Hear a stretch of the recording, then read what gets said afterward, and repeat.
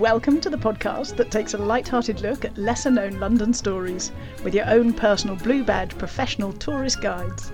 She's Fiona. And she's Alex. And this is the Ladies Who London podcast.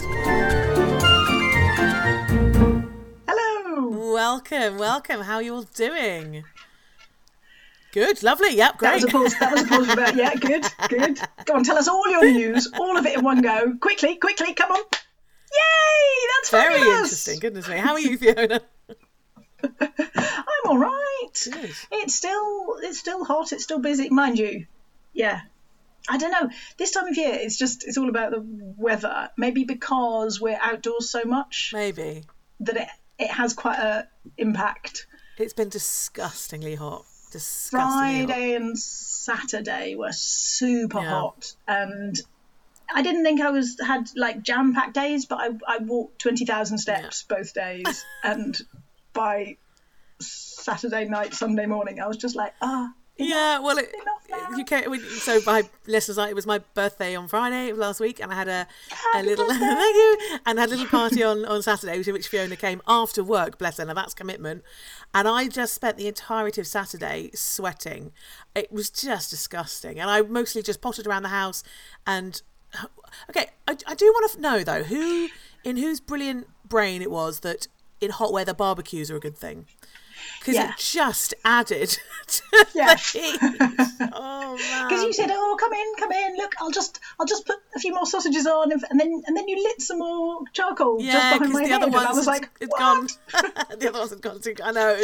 I was thinking, this is insane, absolutely insane. But we had a lovely party, didn't we? It was very nice. It was. A couple of guides there, loads of lovely friends, and it was a low key birthday for me, for obvious reasons this year. But yeah, it was absolutely wonderful. Yes, and then very sadly, 2 days after that, my lovely pet Fraggle died. So I'm very sad at the moment.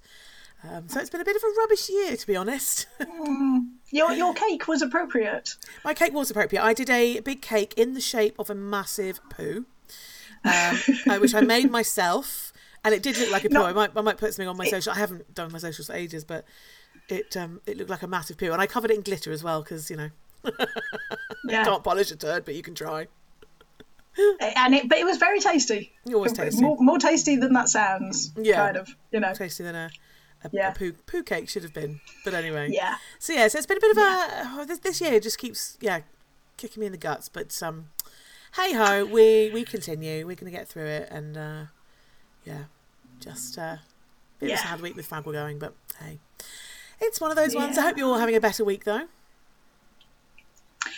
I mean, I don't want to tempt fate, but I think it might be hard to find someone who's having a worse week. I know. So what that means, actually, listeners, is partly because I'm going back to my parents to bury Fraggle, but also because I've got chemo this week. There's a chance I might not make the outing on the 1st of July to the concert, but Fiona will still be there. I'm going to try and be there. But I'm not quite sure at the minute. But Fiona will be there, won't you, for the lovely concert for the Match Girls? Yes, it's all very absolutely. Exciting. Yes.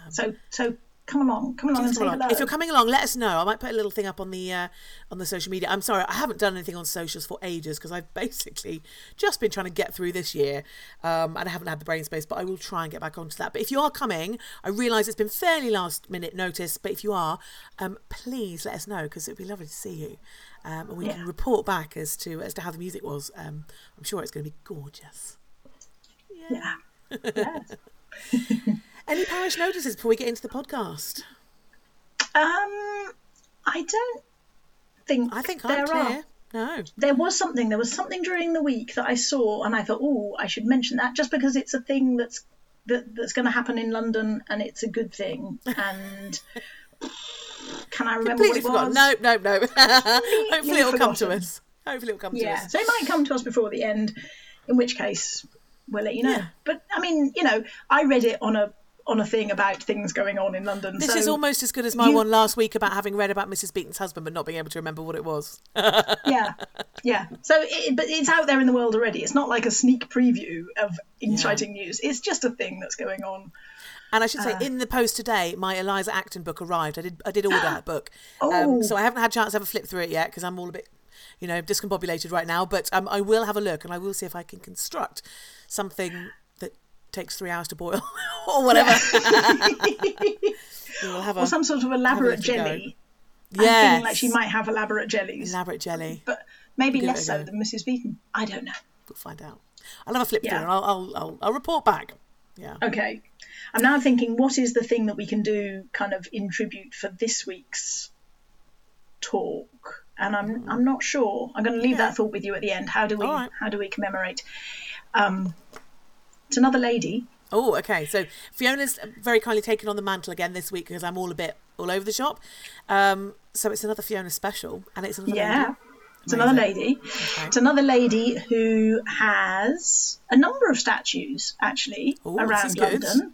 Yeah. So there was a point when you've talked about Ada Salter. I know with Emily. Very early on. Gosh. Yeah, super early. Ago. And when her statue was added to that family group, she was sort of quoted as being something like the 8th or 9th statue of a woman in London.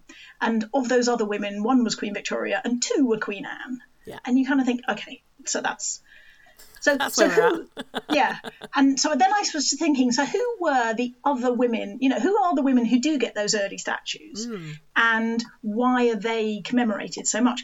And so I thought, well, I'll go back and have a look and see who they are. And 2 of them are nurses, good sort of feminine professions, caring, blah, blah, blah. But our person we're going to talk about today is an actress. Ooh. A Welsh actress. Okay. Sarah Siddons. Now, she's been on my list for a while, and I don't know why I haven't pulled her forward sooner. Because I've always wanted to know a little bit more about her. Well, now I don't have to do the work because you've done it for me. I'm going to tell you all about it. Yeah. Yes. So we're going to start our story in 1783. Cast your minds back. Just before last Tuesday, go back a bit further, 1783. So we're talking end of the Georgian era, and she appears in the Theatre Royal, Drury Lane, and has an absolute triumph. So much so that she then sort of stays working at the Theatre Royal for about 19 years, 19 years. A little bit on and off. She goes off and does other things as well. And she was known... was there a question in there? There was a question forming, but no, carry on. So she particularly was known for her tragic heroines. So I don't know what the rules about good luck and bad luck are, but let's call her Lady M from the Scottish play. Yes. Just in case. Just in case. Yeah, I don't know if the bad luck rules kind of go onto a podcast or not. But let's. I've had my share of bad luck this year, so let's not.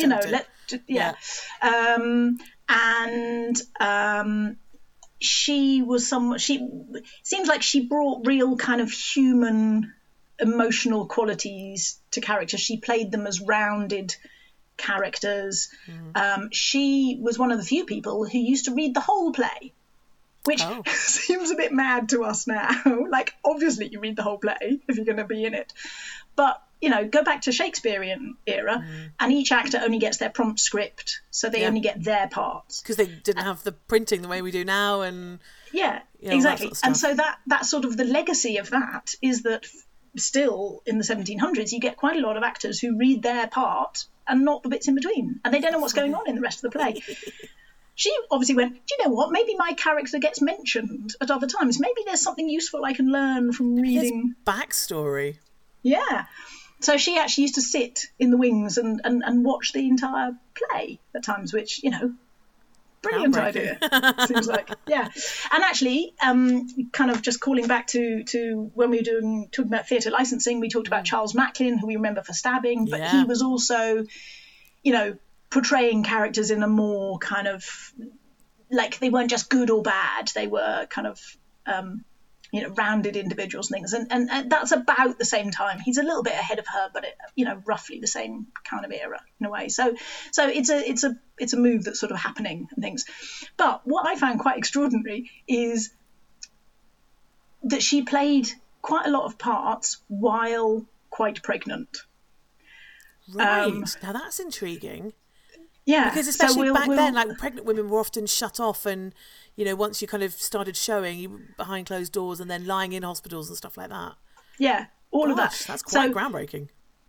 So we'll come back to one of the examples of that in a moment. But if you're thinking about playing Lady M, thank you. Yep. There is that speech that she has about, I have given suck and know how tender 'tis to love the babe that milks me.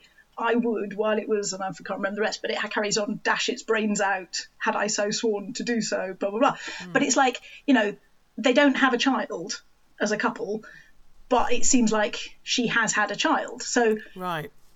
Where has that child gone? And is that something that motivates Lady Macbeth to, I can't keep up the letters, to act the way she does and blah, blah, blah. And she was one of the first people to kind of play her as a mother or a potential mother, but also to be doing that while actually pregnant it's almost sort of stretching the bounds of, like nowadays we have lots of, more likely to have gender blind casting or, colour blind casting or whatever. But that's an intriguing version of it. But she also played Hamlet quite a lot of times. On and that's off. Interesting, because we've just had in the last week, haven't we, another woman very famous for playing a traditionally male character in Shakespeare's plays, that of King Lear. Who died this week? Yes, Glenda Glenda Jackson. Thank you, Glenda Jackson. Glenda, who was almost my MP. No, I was never in, but she was the next constituency over to me when I was growing up. And by all accounts, a very, good local, hardworking, well-liked constituency. I should also say, talking of mothers, if you can hear rustling in the background, my mum's just come back from the shop, so she's putting some things away. So apologies if you can hear rustling in the background, gang, but that's what that is. So sorry, back to Lady M. Yes. So she, and also back then you did have women playing kind of men on stage, but they were like breeches roles, they were known as. So you get character. In fact, it's not female actresses playing men; it's female characters playing men within the play. Yes.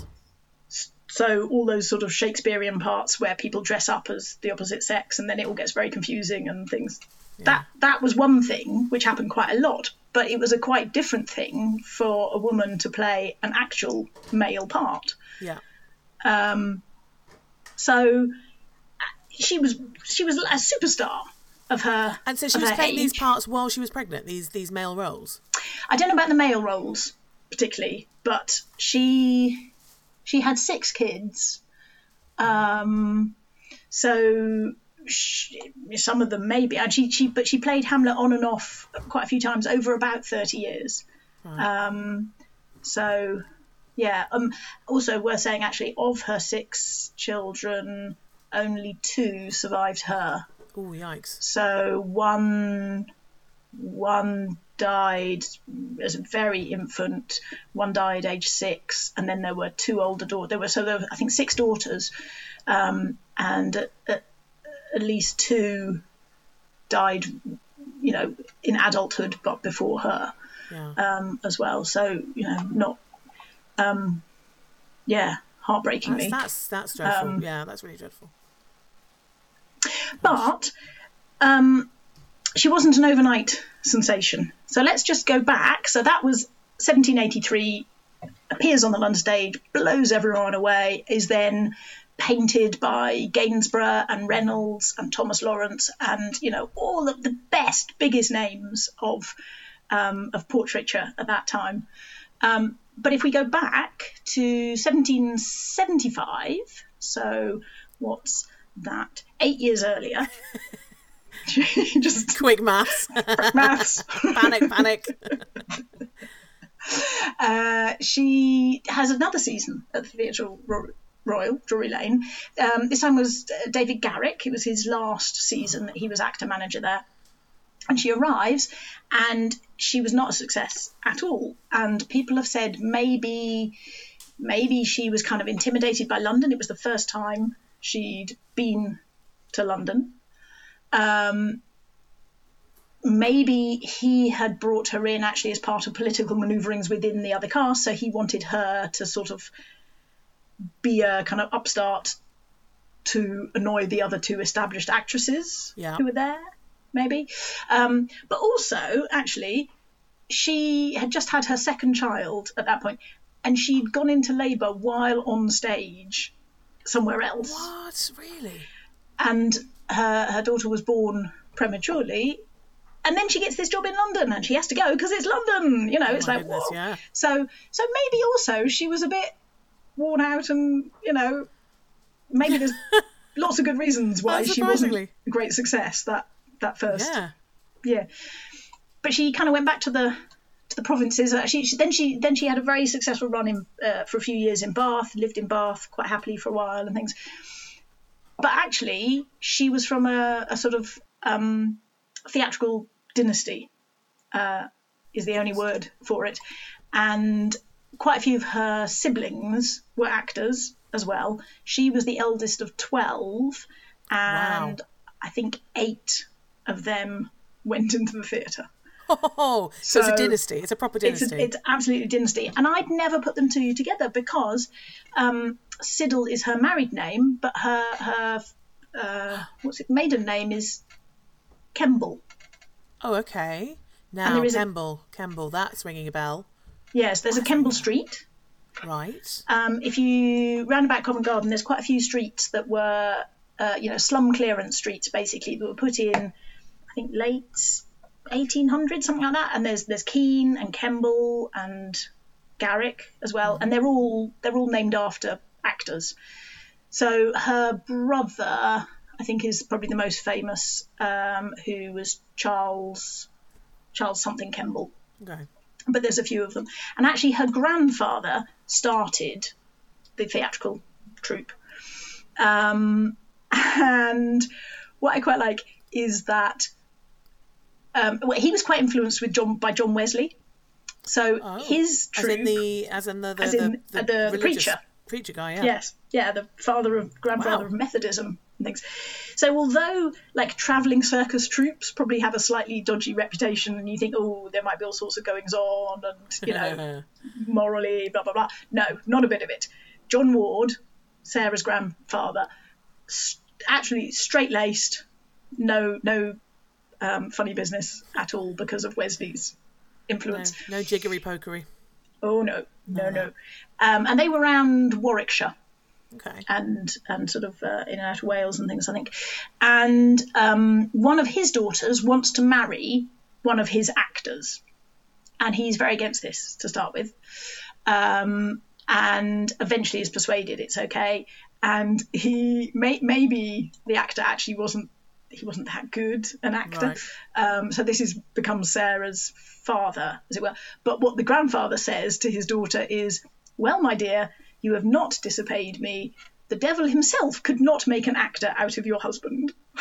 Oh, that's a bit harsh. Which is a bit harsh given he's employed him in his theatrical troupe. Yeah. But there you go. So Roger Kemble gets married to Sally, who's Sarah's mother, and Roger is Catholic and Sally is Protestant. Okay. And they have these 12 children. So all the boys are brought up Catholic and the girls are brought up Protestant. No. Yes. Now isn't that a fabulous kind of... That's hilarious. Yes. That's like just divide straight down the middle, easy as. That's it. Oh my God, there you go. Funny. That's really odd. Yeah. And I mean, I always think with religion, I'm not religiously inclined, but I kind of have quite a lot of respect for the people. If you're going to do it properly. Yeah. And go for it. But then that does make it quite difficult to be inclusive and, you know, ecumenical and friends with everyone else, because surely if you believe a thing wholeheartedly. But I know a lot of people say there's a lot of overlap between different faiths, and we can celebrate where we overlap and not worry about the differences may be too much and things. But anyway, that seemed a really intriguing solution. Yeah. Oh my goodness, I love that. To that situation. So the first record we have of Sarah actually performing is her age 12, doing something. And in that same play, one of her younger brothers, who I think is 8, is also in the cast. So, she could well have been a trooper been going for a few years by the time she gets to be 12. But she also manages to have a few years in a permanent school. So even though they're travelling around doing performances, they have a base and things. Yeah. And then she goes off for a bit to be a sort of companion to a rich widow. And a companion. Now, is that the sort of thing where they kind of, I don't know, read and do cross stitch together so. And things like that? Yes, and it seems like more like a paid friend than a member of staff, right? Kind of, in a way. And it seems like that stands her in quite good stead, because that's her one sort of glimpse into that world of, aristocratic life. Yeah. And later on, when she's super successful, she goes to court, and she goes and appears at court to Queen Charlotte, who is, of course, Bridgerton. Yep. Era Queen Charlotte, as it were, and the wife of George III. And the dresses, sack dresses in those days, they're the really mad, wide-skirted, narrow front to back, but massively wide, and big kind of capes off your shoulders and things, and quite difficult to walk in, and all those kind of things, I'm sure. And there was this comment about her that she looked entirely at ease in court, even though she wasn't used to wearing these dresses and things. And someone remarked upon it, and she sort of said, "Oh, I've never been before." But they were like, "Oh, but you're so poised." And so good maybe training, that darling. I went to RADA. Yes. So she does this sort of companionship bit, and then gets married, and she, age 19. No, she's a bit younger, but she falls in love with an actor in her parents' danger, troupe. don't do that. Whoa. 10 years older. He's not the best prospect. There is someone else who is a suitor, who is a local farmer, who is actually, on paper, much, much more promising kind of career-wise and things. But she says no, she wants to marry William Siddons. And they seem to have been reasonably happy for about 30 years together. They eventually kind of drifted apart, but she was a better actress than he was an actor. So a little bit repeating the previous generation, perhaps. But it seems like he kind of started to take care of the kids as well, which again is like very unusual for really? that era. Yeah, exactly. And slightly sort of became her manager, so he was like doing the deals with the theatres and.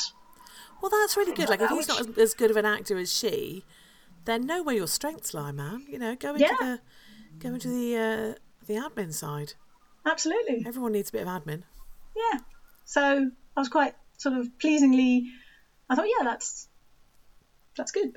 But there is a suggestion that like she worked really hard because he was quite sort of greedy, so he kept making her work. But actually many, many times she said, I'm going to retire. And when I've got X amount of money in the bank, I will retire. And X amount of money, I think, was about £10,000, right, which was a hefty sum in those days. But even when she had quite a lot more than that, she never retired.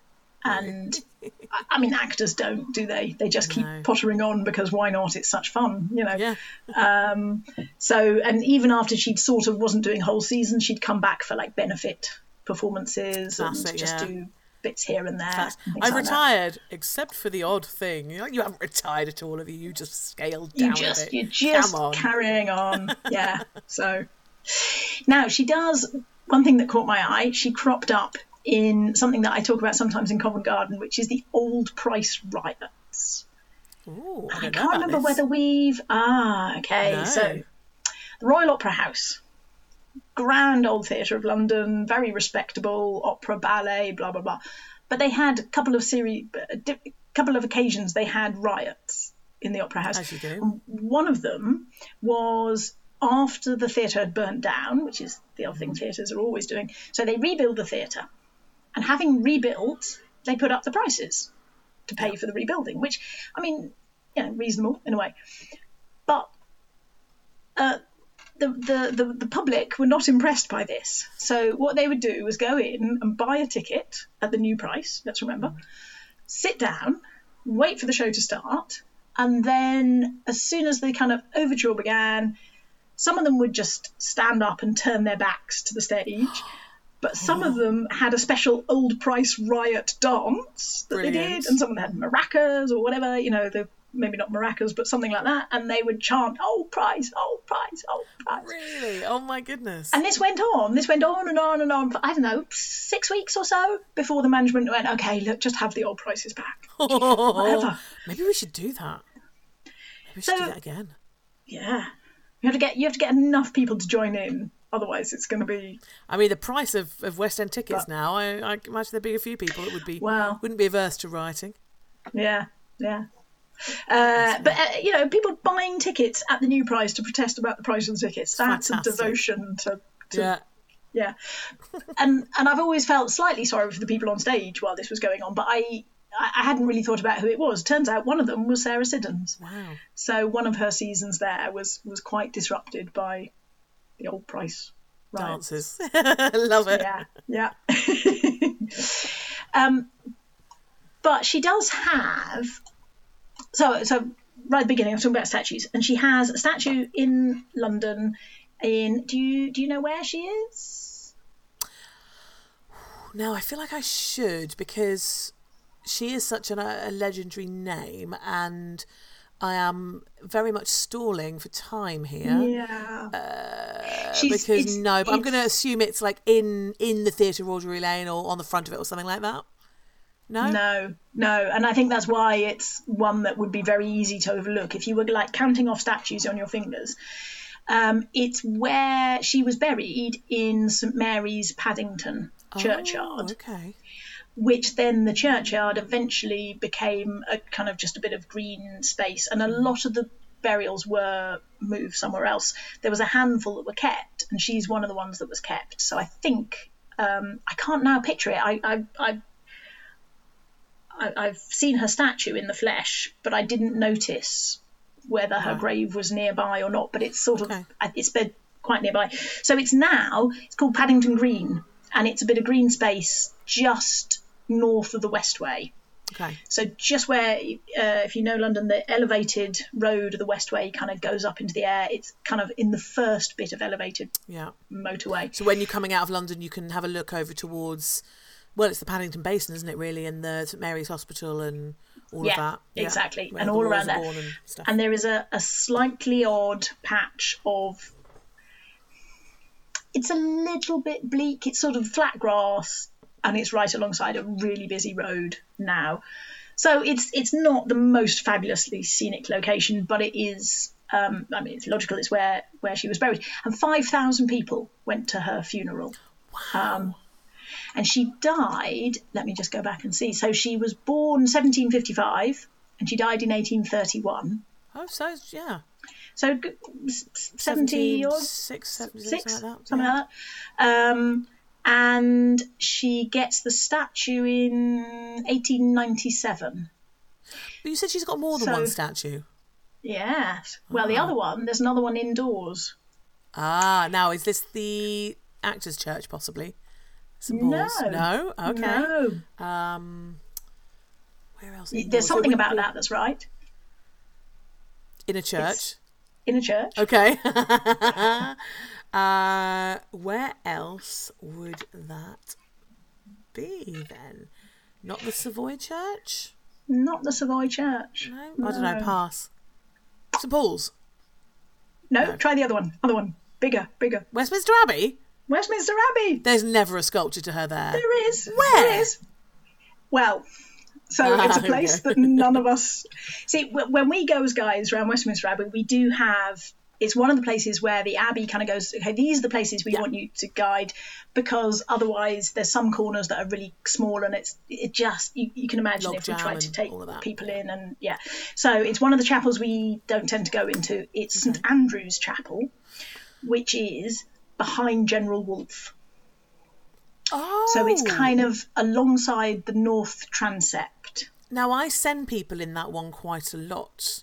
I don't go in. If anyone from Westminster Abbey's listening, I don't go in. Never go in. But I send people in there because that is the one that has the incredible sculpture, which I put recently on my stories on Instagram, actually, of the, now again, my brain is just not working at the minute, but the man and his wife, Elizabeth is her name, and she's died in childbirth, and the sculpture, the skeleton is coming out from underneath. Oh. And trying to get her, and the detail on it is utterly incredible. And I'm pretty sure if it's where they're behind General Wolfe, so that must be that one. Okay, yeah. So kind of behind General Wolfe, there's like 3 chapels side by side, or in I don't know whether they're like, whether you can get through them from General Wolfe, or whether you get to some of them through the north transept, through the Statesman's Aisle. So it's not quite clear, but St Andrews is the furthest away from the centre of the church, as it were. So she's sort of behind George Canning, if that makes any sense. Then I think that might not be that one that I can access. I think that must be behind that, which you must only be able to access. It might not actually be open. I don't think that's open to the public, is it? No, and because they've got, that's near where the sort of the audio guides are given out, and the tickets desk and things like that, and I think it might not be open. So I think her So she's got an audience of 0. Sarah, no, that's so sad. I know. And I was there recently, and I was talking to one of the marshals about Noel Coward, because he's not quite in Poets' Corner. He's kind of slightly off and on his own. And someone else pointed out Sybil Thorndike, who is just beyond Noel Coward, and again, sort of in a path that is not normally open all the time. And it struck me that there's quite a few actresses dotted around the Abbey, Afra Ben is there, who you've talked about on the pod as well. She's out in the cloisters, along with Anne Bracegirdle. Yeah. Fabulous name, Anne Bracegirdle. My favourite name in the Abbey, actually, completely going off at tangent, is one which is Connop Thirlwall. Connop. I love that as a name. Connop Thirlwall. It's a really tricky one to get your tongue and lips around, but yeah, Connop Thirlwall. Yeah. What did he do? Absolutely no idea, just love the name. No, he's on the way as you're coming out. This is very nerdy now, gang. Sorry, this is me just giving Fiona directions. As you are leaving Poets' Corner to go out into the cloisters, he's one of those last tombs that you walk over. And I've just always enjoyed his name. No clue what he did. Dead white guy, no idea. But, one of 3,000 burials, and just think his name is great. I'm with you. I'm with that. That can be Emily's third baby.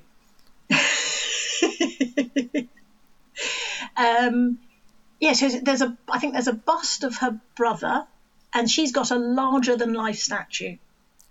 And are we talking honkers here? She's got a couple of high beam headlights going on. Is that what you mean? Oh, no, not necessarily. I'm going to have a look now, because I did find a picture of it. I thought you were saying that in a way of she's very, very heavily chested. No, just like taller than.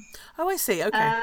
No, she looked quite drapey. She's very, very decently covered. Oh, good, good. Absolutely. She's got a nice pair of flip-flops, and then robes, and a kind of scroll in her hand, and a bit of headdress. Very kind of Greek. Do I mean Greek? Sort of caryatid-ish, like those sort of ladies you get on a. And we'll put some pictures on the show notes and things, so you can see, because she's got a lot of portraits, kind of like I mentioned at the beginning as well. And Thomas Lawrence was the person who painted her most often, and he painted her 14 times. Casual. Not obsessed at all, mate. Not obsessed, no.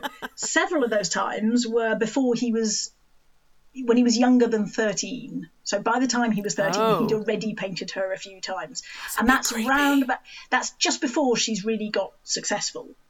So he obviously, they met. I mean, that does smack of teenage boy putting, pictures of Pamela Anderson up in their wall, doesn't it? A little bit. Slightly, yes. But they stayed friends. They stayed friends for a long time. And there was possibly rumours of something a bit more than friendship with him, as there was slightly with one other gentleman, but generally she was very, very kind of respectable and sort of blurred.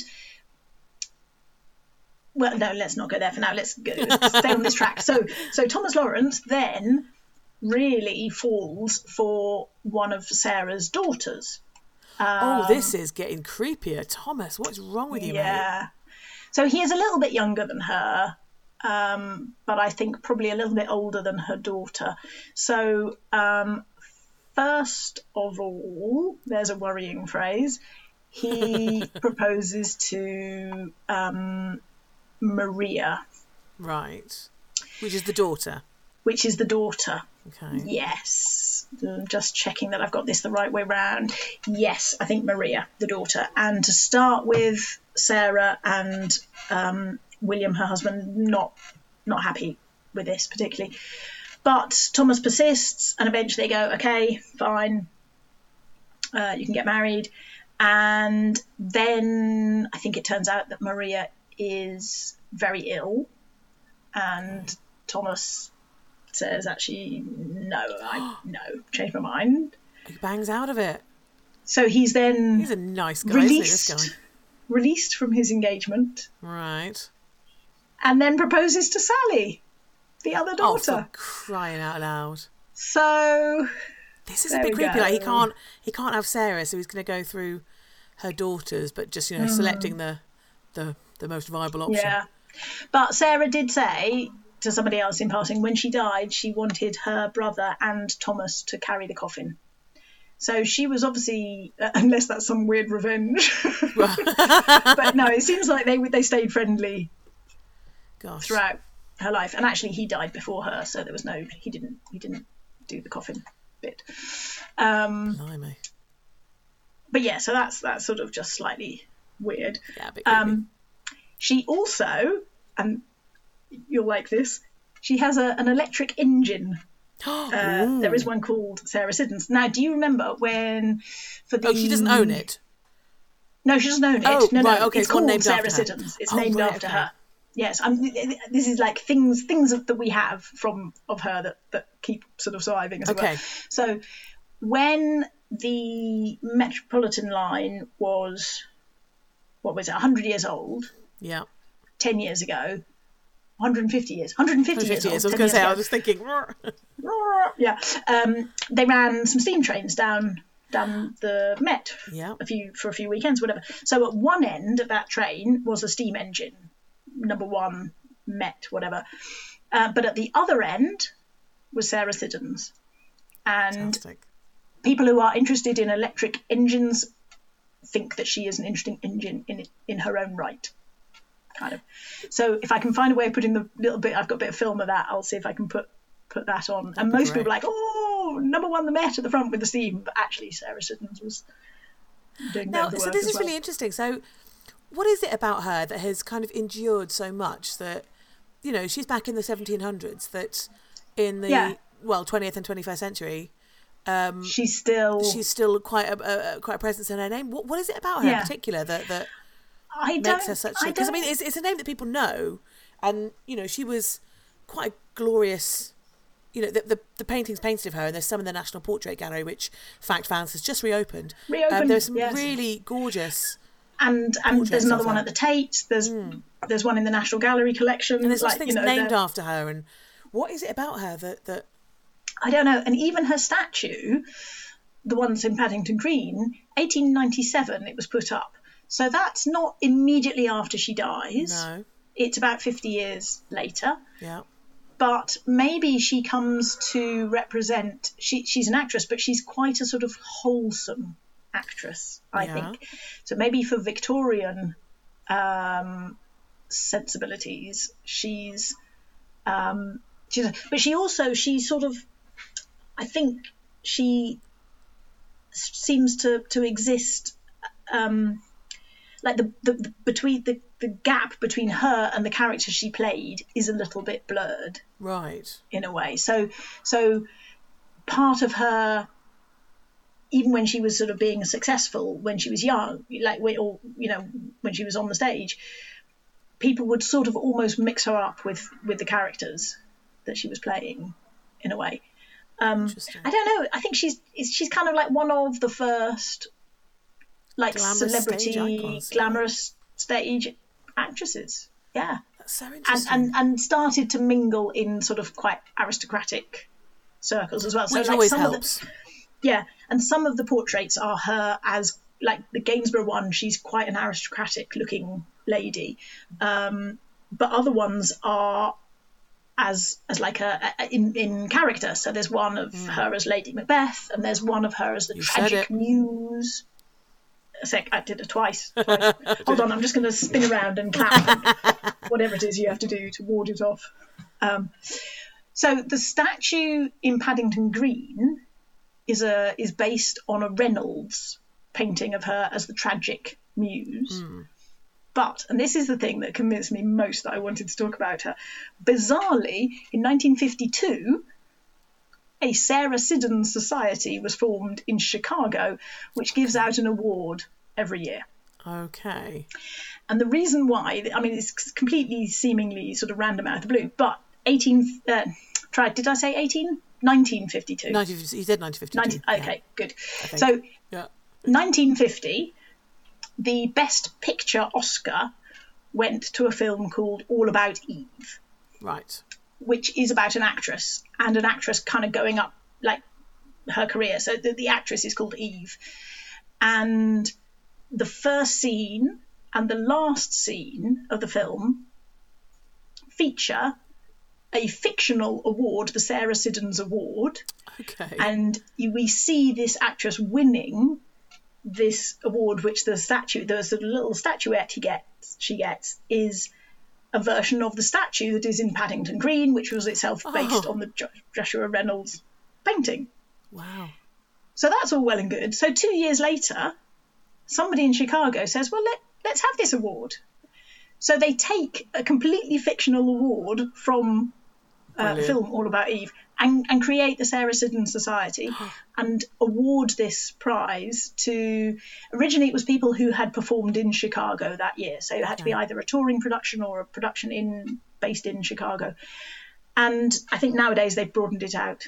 And seems to be men and women, and all sorts of people have won it. Lots of big names. Just the one prize, just the one shebang. I think there might now be more than one. Okay. I started looking through their website and I didn't quite get to the bottom of it. Okay. But I just thought, what an extraordinary legacy, which in a way has nothing to do with her as a person. You know, I love the way that it's sort of mutated through the painting to the statue to the film to the thing. But you also think, why did the film select her of all people? You know, if there's got to be, I don't know, it's so interesting that, you know, 1950, which is a good, 120, 130 years after she died? Yeah.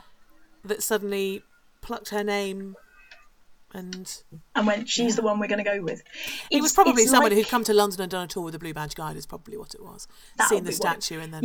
and went on a tour to Paddington Green. Yes, it's where all the cool kids are going. Yeah. Maybe saw her in the Abbey. Yeah.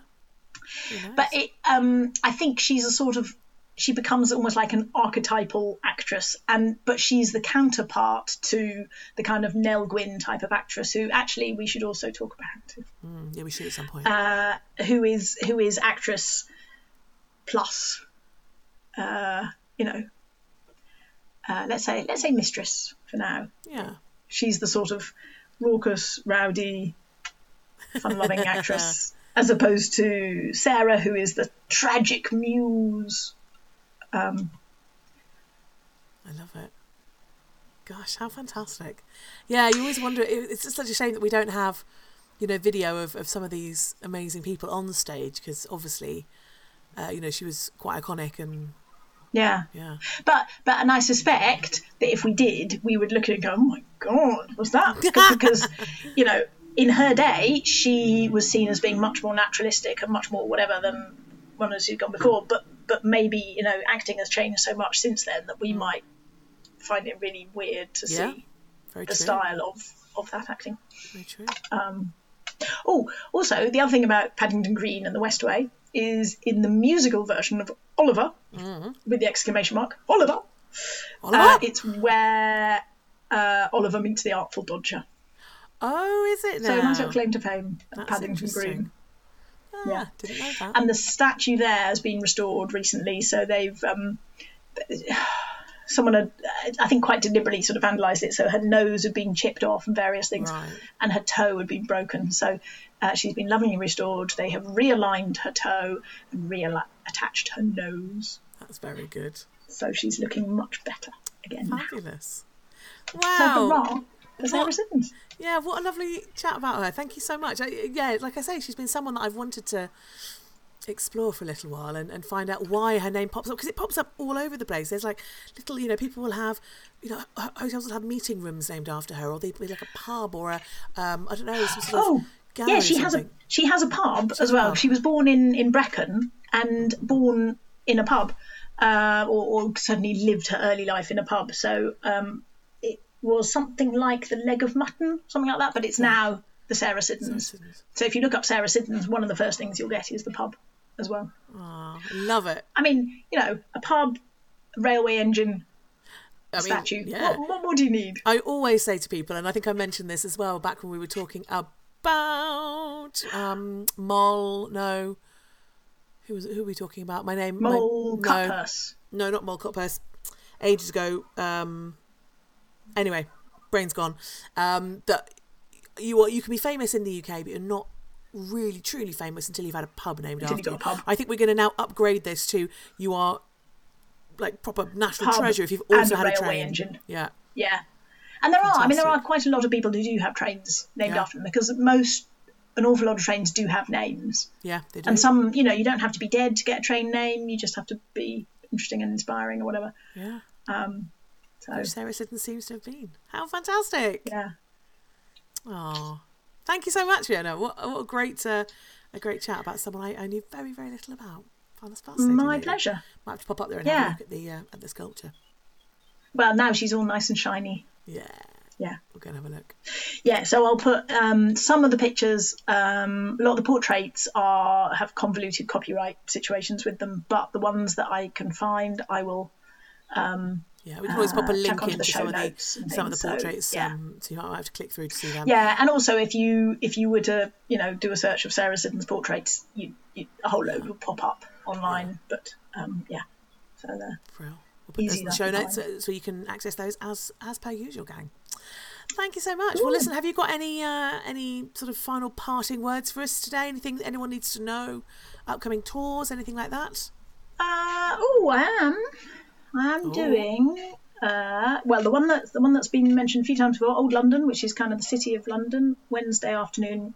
So if you're listening to this really early on Wednesday, this afternoon, you could come and join me. But also tomorrow I'm doing the Blitz. So Thursday afternoon I'm doing the Blitz, which is, as the name suggests, all about the Second World War. What time and where? 2:15 at St Paul's. But ideally have a look at walks.com and book. So or reserve on there. And anything more further ahead? And then we've got Saturday is the concert. Yep. Please let us know if you're coming. We'd love to see you. And if I can be there, I will. But this week's been a bit of a sucker punch, so we'll see how I go. But Fiona will definitely be there. Yes. And I'm doing the Blitz the week after as well. So 6th of July, if you want a bit of a head warning for that. And I think I'm doing a ghost walk for you. I mean, not you personally, but for your lovely clients. Yeah. Yes. So. Fantastic. Well, listen, that's it for this week, gang. Thank you all so much for coming along. Thank you. We'll see you next week for some more fun. And we'll see you then. Yeah. Or Bye. We'll see you at the gig on the 1st of July. Oh, Hooray! yes. Yay. Have a great one, gang. Bye. Bye.